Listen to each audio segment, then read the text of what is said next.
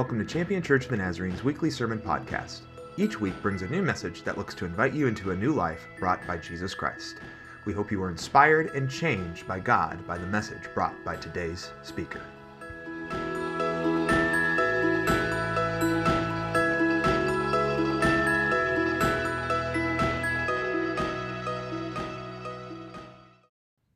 I never cease to be amazed how God puts together the music and the service and inspires people to speak. Spontaneous testimonies, as long as I'm pastor, are always welcome. I just think that that's God inhabiting the praises of his people. I really do. And that's biblical. So I just want you to know that that's always welcome. We are here today, by way of introduction, we are here today to celebrate what I call Patriotic Sunday. It is a Sunday that surrounds and is closest to the 4th of July as in the last one before the 4th of July.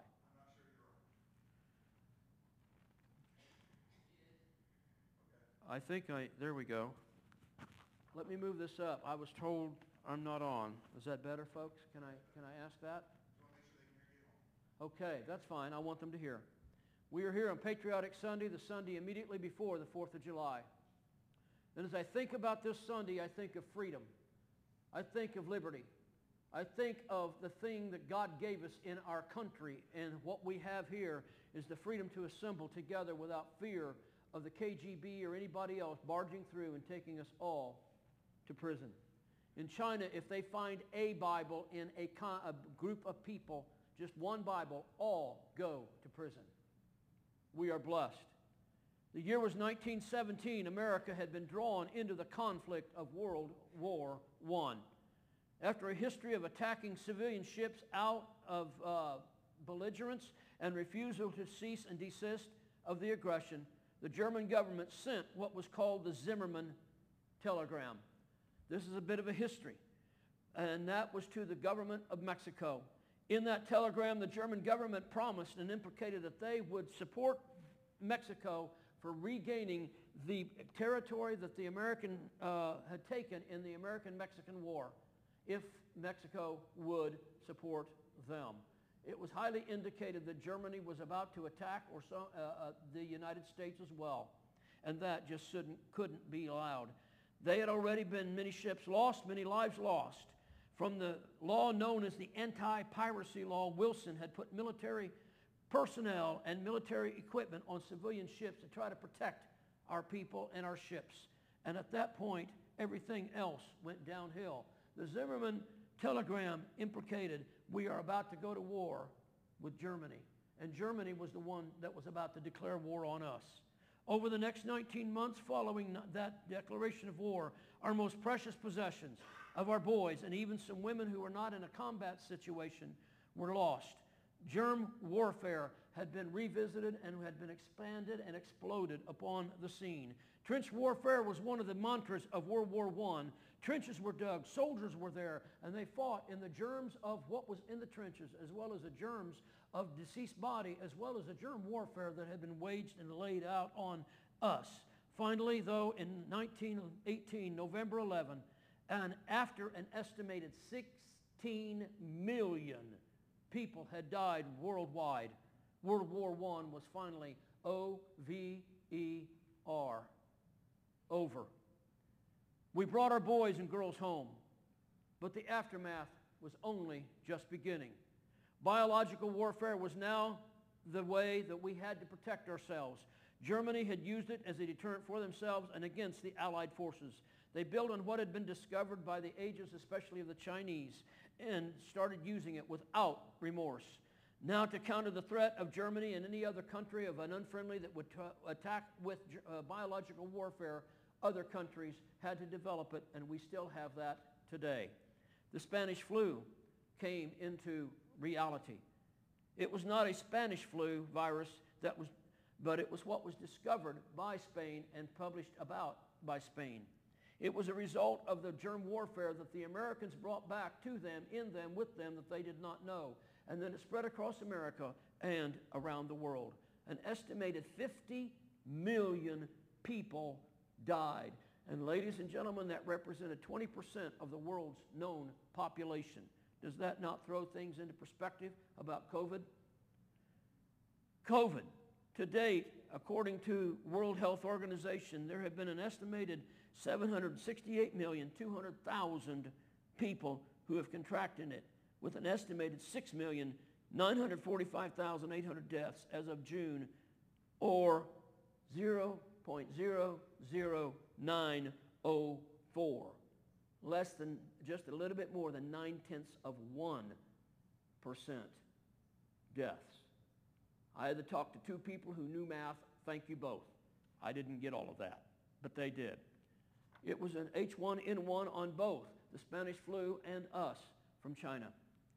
Both came from that virus. The Spanish flu would start as a rapid onset of a sore throat, fever, and not feeling well. It would subside somewhat, and then it would come back with a thunder and kill people. They called it the Blue Death. Why that is because they didn't know really how to characterize it like we do. It would attack the respiratory system, affect your breathing, make your lungs not do well, and then you would die and turn blue or purple. And sometimes they even called it the Purple Death. Then the Roaring Twenties happened. Moral failure, videos and silent movies of the risque nature that laid the groundwork for what we now call pornography. Progressive politics were instituted. The theme, after all, we deserve it. We've come through World War I. We ought to get it. The government owes us. What is not known much is that Wilson and Coolidge and others tried to rein it in, but they were unsuccessful. And the Roaring Twenties developed and then led to a thundering prosperity of when President Hoover was inaugurated. It was called the Hoover Bull Market, and then suddenly it collapsed incredibly, as you may remember. The stock market crash, 12% loss in one day. And a lot of things that are not generally known is people saw it thundering when Hoover came in. They sold all of their assets. They got the money. They put it into the stock market, and then the stock market crashed, and they lost it all. Overinflated shares, increased bank loans that could not be paid back, overproduction and underselling, meaning businesses lost millions of dollars. Sound familiar? Increased interest rates. Sound familiar? And then panic selling of businesses and stocks, which created more of a phenomenon that became what we call the Great Depression. It did not happen instantly. It did not happen overnight. What was not known and not reported much was that it started to make a decent rebound, and then it crashed again. And then the Great Depression, in essence, lasted for 10 long years. Food lines, work lines. There were no social programs. FDR started the New Deal, which laid the groundwork of a lot of the programs we have today. Failed businesses, poor health and health care, increased crime. People were stealing just to provide food for their family. Desperation, depression. People who were filthy rich suddenly became absolute broke, and suicides were rampant. Across the ocean, Germany was taking advantage of this. They were letting the world become more involved in what was going on with the Great Depression, and they started attacking and annexing and conquering. The world remained non-committed. No one wanted to get into another war, given the world had just finished World War I. Expansion, persecution, prisoners, and torture became the reality. Hitler rose to power, and from that, the concentration camps against the Jewish people, as you may well remember. They became death camps. It has been said on many things that I read this week that often when they would number them to go into the death camps and into the gas chambers, adults would go in and take the number for the children and die in their place. Many of the people never saw their loved ones ever again. The idea was, why? Where are the allies? Where is God in allowing all of this to happen? We have heard a lot of that, where is God and why, in our country today. Let me assure you, God is still on the throne. He has not forgotten. He has not lost power. He has not lost interest, and he still knows what's going on. FDR began the groundwork, and then we began to see a slow rebuilding Many have said that if we had not ended up in World War I and in terms of supplying military materials, we would not have rebounded from the World War II rather, we would not have rebounded from the Great Depression. FDR would verbally warn Germany, just like Wilson had, and Germany ignored it. Then, of course, as you may remember, it happened. December 7, 1941, as it has been said, a date which will live in infamy. The Japanese Air Force attacked with a vengeance like no other. They wiped out pretty much our entire Pacific Fleet, and they crippled us like no other country had ever been crippled to that point. And we lost more people on our sovereign soil / protectorate / where we were at than any other time until 9/11 and the attack on the World Trade Center. Roosevelt went to Congress, and on December 8, war was declared. We became the last bastion of hope for the Great Britain and France. France would fall. Dunkirk would happen, and people were evacuated. But the war raged on. War raged on until 1945 when Truman dropped the A-bomb. And in essence, that helped to bring a much quicker resolution to the war. And yet before that A-bomb, D-Day. D-Day. American, British, Canadian, and other forces decided that it was time to quit being wussy about it and start going on the attack. And they went and landed on the beach of Normandy. One record I read said that the forces who were pinned down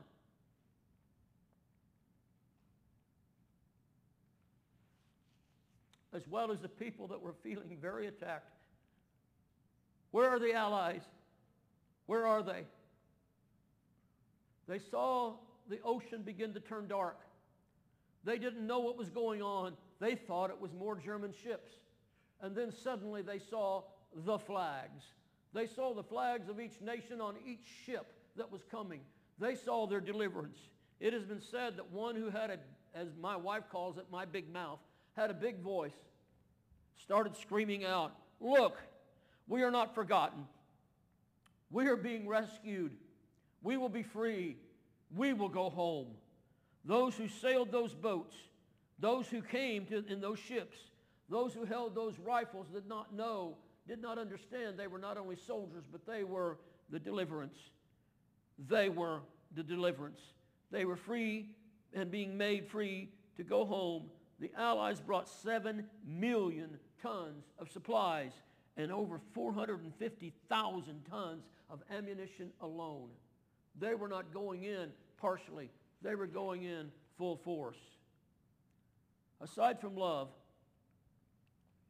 two of the most precious words that are 4-letter words that we have are these: free and home. Free and home. Over 2,000 years ago, Jesus spoke of this very thing. Jesus spoke. Jesus tells us in John 14, 1-3, he was speaking to those who chose to follow him every day. He was speaking to those who followed him not just because of what they could get, but because they were following him. He was speaking to them to prepare them, to tell them, and to commission them to be the church that he wanted them to be and would be looking for when, not if, Jesus returns. When his forces come from glory and we see them, and then we can say we are free to go home. Jesus spoke this in John chapter 14, verses 1-3. I want to read that to you. Let not your heart be troubled. Believe in God, believe also in me. In my Father's house are many mansions. If it were not so, I would have told you. I go to prepare a place for you, so that where I am, there you will be also. And I will come again to receive you unto myself. Jesus spoke of this liberty, this freedom, this deliverance, this D-Day that we can have and must have. If we are to see our own D-Day, our own deliverance day someday, There are many who will debate of when.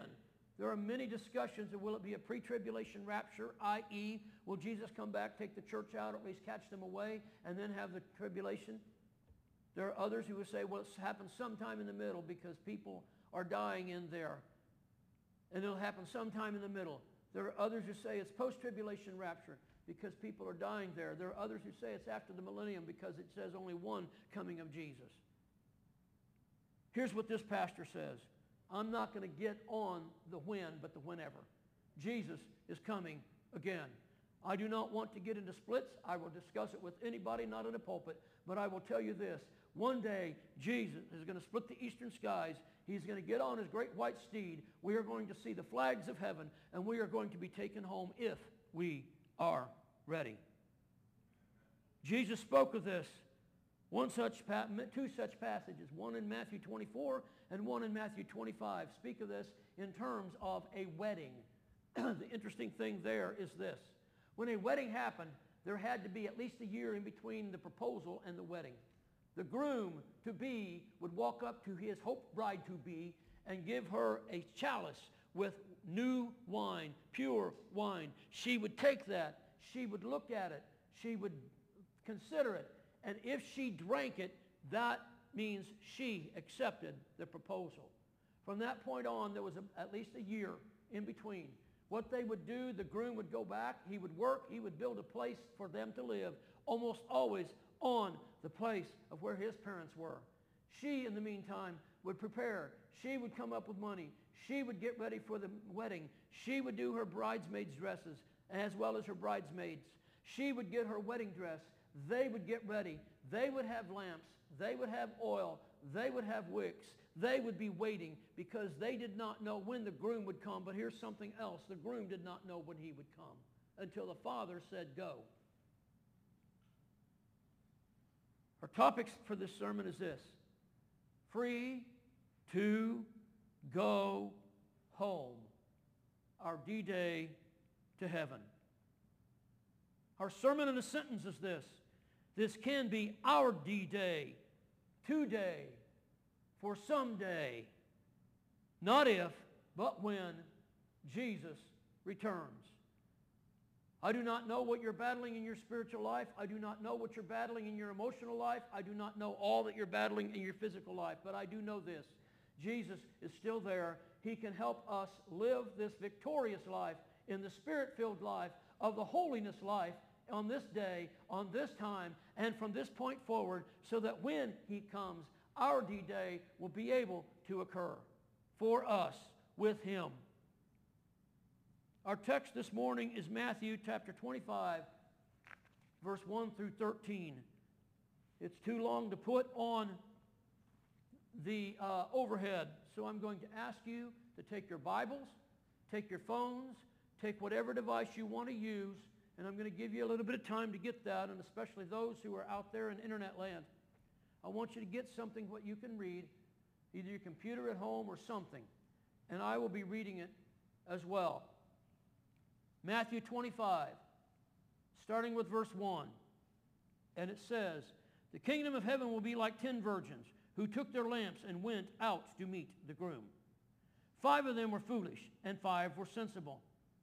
I want to pause there. There are many who say, because there's a 50-50 and many comparisons, that half of those who claim to be the church are not going to make it. I do not know that. I'm just saying, be sure, be true, be real, and be the church.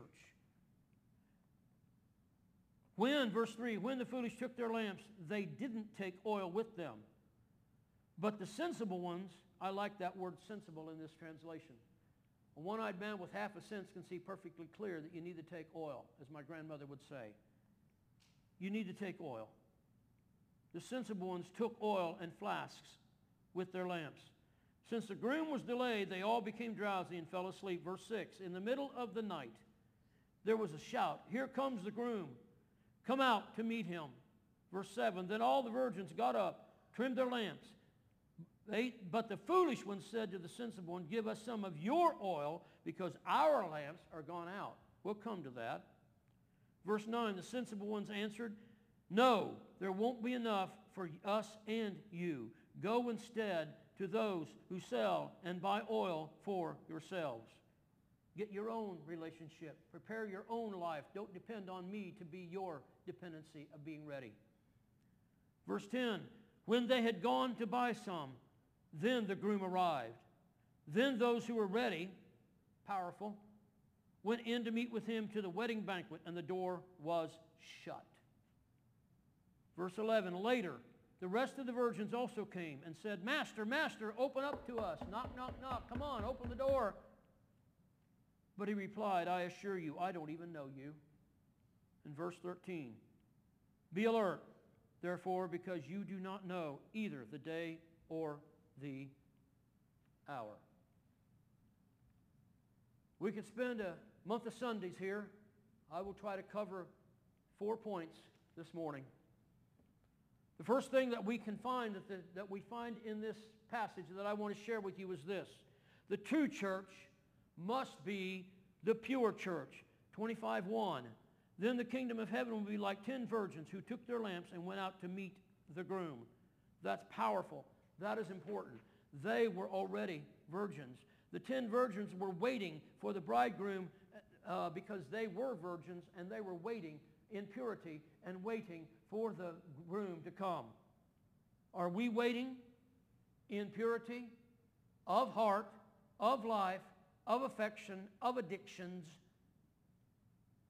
for the day Jesus comes, not if, but when? Have we been made pure? Have we stayed pure? Have we kept pure? Have we dwelt with him every day so that we can hide his word in our heart, that we will not sin against God? You push out the junk and you put the word of God in. It's amazing how much more power in your spiritual life you have. When the thoughts come, when the temptations come, I challenge you to do this. Satan, you have no part of me. I have no part of me, of you. Get thee behind me, Satan. Take your hands off my life, my heart, my mind, my being. Are we looking for a deliverance day, a D-Day for you, for me, for us? You see, I just believe that the more we look toward the D-Day, the less we will look away from the D-Day for us. If we are truly convinced, if we are truly consumed, if we are truly absolutely sure that Jesus really is going to come back, then we won't want to have a life that is not serving him, because we do not know the day or the hour Jesus is coming. Not even Jesus, only the Father. Point B is this. They were not restored from sin, but kept themselves from sin. They were keeping themselves pure for the bridegroom. Fidelity in relationship to the bridegroom. Fidelity is a powerful word. It means this: staying pure to and with the one you're espoused to and married to. If we are to be the bride of Christ, we are married to Jesus. If we are to stay the bride of Christ, we must stay pure and true in our fidelity in, with, and to him. That, ladies and gentlemen, is not an option. Jesus has no part of allowing people who do not stay true to come in. We go there assuredly on verse 12. I do not know you. I do not know you. Who are we consumed with? Are we consumed with filling this place not because of the numbers, but because of the souls and the people that it matters with? When was the last time you shared Jesus with somebody? If you look in Acts chapter 2 and forward, they could not help but speak what they had seen and experienced and heard. They went out and told everybody around in languages and in vernaculars and in dialects and in dialogues and in all that other stuff that we say in the street, my language, that they would understand. And the people heard in their own language. We do not know absolutely if it's that they spoke, that was the miracle, or the miracle is that the people heard. But how is it that we hear in our own language after the Holy Spirit came on them and gave them the utterance to speak in languages they know? Languages spoken in some way so that people understand. I do not know where you grew up. I do not know the cultures you know, but you have a language in that culture and that places where I do not have as well. Dr. Robert Sawyer at Mid-American Nazarene College spoke 7 languages and 9 dialects. Incredible. I'm doing good all I can do to speak hillbilly, English. I do all I can. But at the same time, we are all compelled to speak. Where do our lives go? What do our lives think on that He is not pleased with? Because, ladies and gentlemen, one day, Jesus is going to split the eastern skies, and that's going to be it. Hallelujah. Take me going. Let's go together. But I hope, I pray, I plead with you, be ready, get ready, stay ready. Point C is this: they had waited only for their bridegroom. There was no other they wanted to be with. They were seeking to see the bridegroom, not only know of him. They were seeking to be with the bridegroom, not only known about him or by him. And ladies and gentlemen, we shall see Jesus just as they saw him. There is no greater promise than this. When he returns in power and glory, we shall see Jesus just as he is. Point D is this: they were busy with preparing their lamps to meet the groom. Their lamps that showed that they were spoken for. Their lamps that were a vessel of declaration of whose they wanted to be. And their lamps that became the vessel of identity. And that would become the stumbling of 5 virgins because they did not keep it full. What's your lamp say about you? What's your life say about you?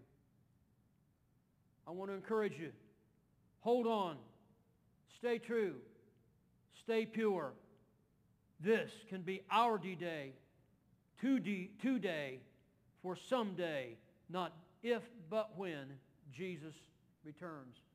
Point 1 was the church should be the pure church. Point 2 is this: the true church must be the expecting church. Another way to look at that is the waiting church. Look at verses 2 through 5.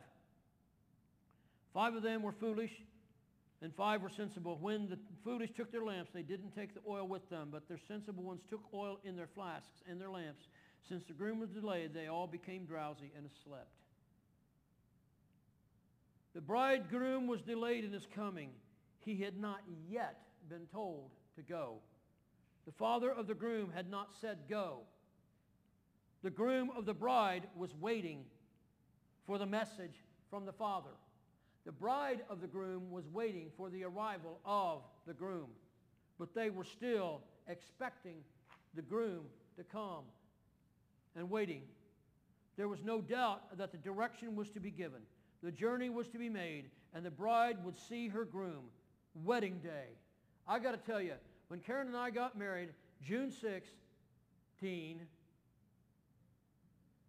I wanted that funny look from her. 06-18-16. June 18, 06, 18, 2016. Did I get it right? I was there. I just don't. Boy, am I in trouble, Rick. Man, I'm a goner. 06-18-16. Next week, we will celebrate our 7-year anniversary after church going out to lunch. Don't even ask us to go anywhere. We're not available. But I got to tell you, when that bride came down the aisle, wowza. She was in a beautiful gown. She had bridesmaids over here. I had groomsmen over here. Her father had passed, so her uncle marched her down the aisle. He gave her away, and I took her, and he ain't got her back yet, and he ain't going to. Fidelity, waiting, wondering, expecting. The virgins were waiting, and they all were tired and slept. There is nothing wrong with getting fatigued in your service to Jesus. I hope we all do. The virgins had not given up. They still expected the groom. The virgins still prepared expectantly and waiting. The virgins had grown physically tired. It is not said that they had not expecting in their hearts, but only that they were tired in their bodies because it was night. Interestingly enough, a lot of these weddings happened at midnight to start a brand new day between the groom and the bride. Wouldn't that be wonderful? We all had to show up for a midnight wedding. I've been in two where I've done one of them, and I've participated in one. We had to hurry up and get the wedding done on the 31st of December so that there could be a tax break. And the I-do's were said, and we kept timing it, and he kept looking and said, and then did the I-do's, and he got done at 11:59. And they were said. And that's when we timed it. It happened at midnight. And the new day was started with a new life, with a new wife, and a new husband. The virgins were waiting. They had their lamps in expectancy and anticipation of his coming. Have we sensed the delay? Have we sensed the fatigue? Have we started to ask, where is he? All this stuff going on, when is he coming? We've held on. We have trusted. We have believed. We have waited. We have expected. Let me encourage you, look around. Look up. One day you're going to see the flags of heaven landing on this earth, and we will see Jesus just as he is. Because this can be our D-Day for someday, for when, not if, Jesus comes back. Point one was this: they had to be the pure church. Point two was this: they had to be the expecting church. Point three is this: they had to be the listening church. Verse 5 and 6. Since the groom was delayed, they became drowsy and fell asleep. But in the middle of the night, there was a shout, "Here comes the groom. Come out to meet him." Get up. Wake up. Become part of it. The groom is on his way. He's coming now. The cry came. It was heard, and it awakened those who had been waited as they were now sleeping. Again, we may get fatigued. We may feel overwhelmed. We may want to know, how do we endure this thing? How can we stay faithful? But the things that so easily beset us, run with patience to Jesus, looking unto him, the author, the finisher of the faith. Psalms 1 gives us a wonderful strategy. Psalms 1 gives us a wonderful ability. Psalms 1 gives us a wonderful idea of what to do, how to do, when to do, and that we should do. Blessed is the one who does not walk in the counsel of the ungodly. Put them away from you in their counsel. Doesn't say don't witness to them, but no, make them your friends, your close friends. Nor sits in the seat of the scornful. They went from walking to sitting, or standing to sitting. Walks not in the counsel of the ungodly, nor stands in the way of sinners, nor sits in the seat of the scornful. And now we're part of them. Get rid of all influences. You may find it's important and needful to get rid of the computer.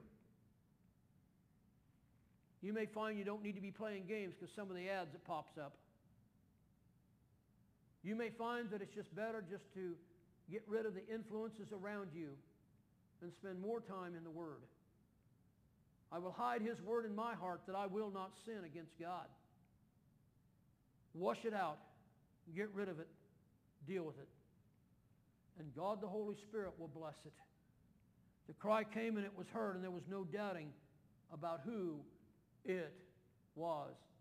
The groom is coming. Here comes the groom. Are we listening?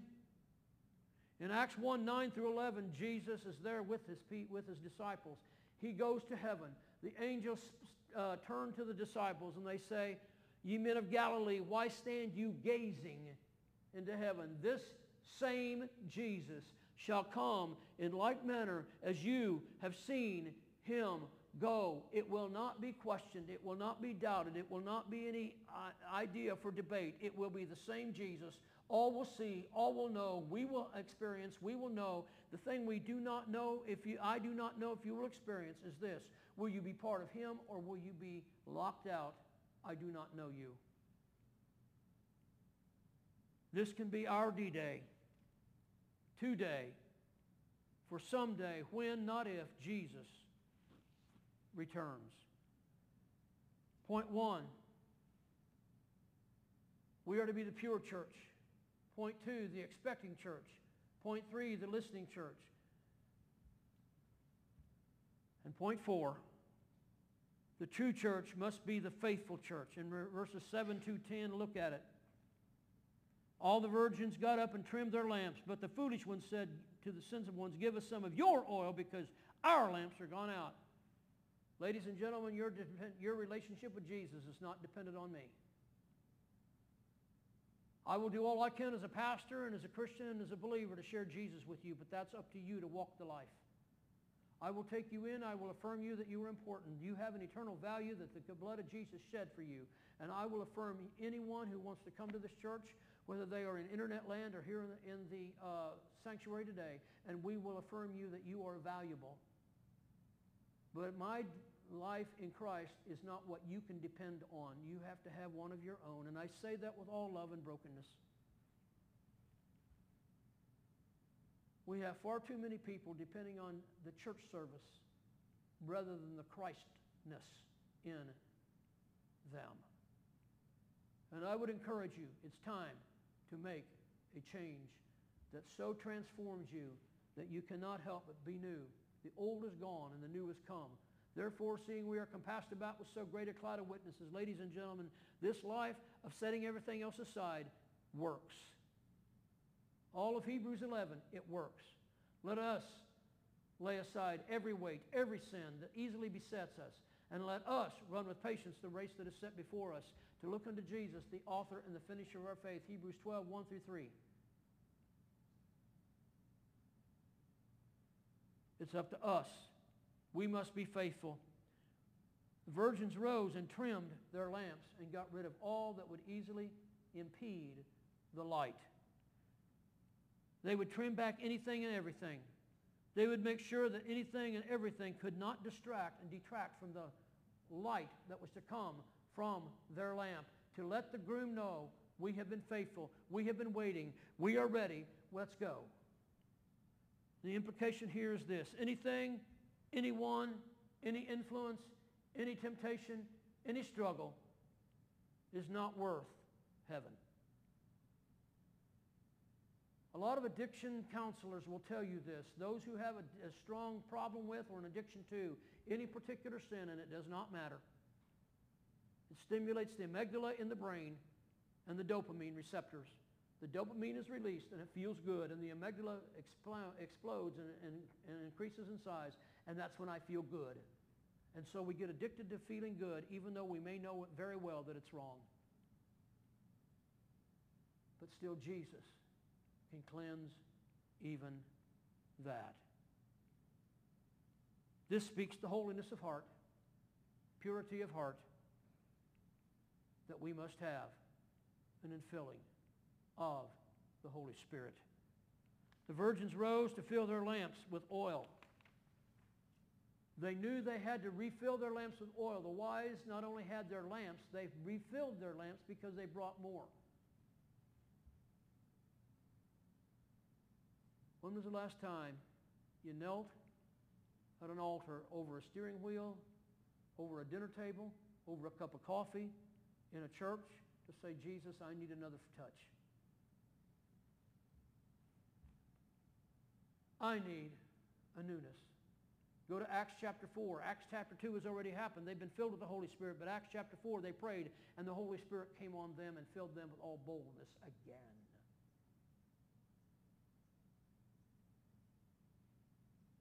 They decided, the foolish ones, they decided to expect others and depend on others. And it did not end well. In Luke's Gospel, chapter 12, verses 43 through 45, Jesus tells a parable. He tells about the story of a man whose house they went into and they cleaned it clean. Spit shine. Military spit shine, hospital turnover, terminal clean, so that all germs are gone. Everything's cleansed. And it's sitting empty. Empty. The demon that was cast out and all the ramifications thereby came back by. And he didn't go in. He went and got 7 more. And then the end result is that they moved back in, and the end was worse than the first. Cleansed, but also filled. This oil, this Holy Spirit in us is holiness with us, indwelling all of us, so that we would be the temple of the Holy Spirit. Do you not know your bodies are the temple of the Holy Spirit? Your mind, your thoughts, your contemplations, your eyes, what do we see? Your heart, the things you want or are tempted with. The places you go, the things you do. The people you talk with the most.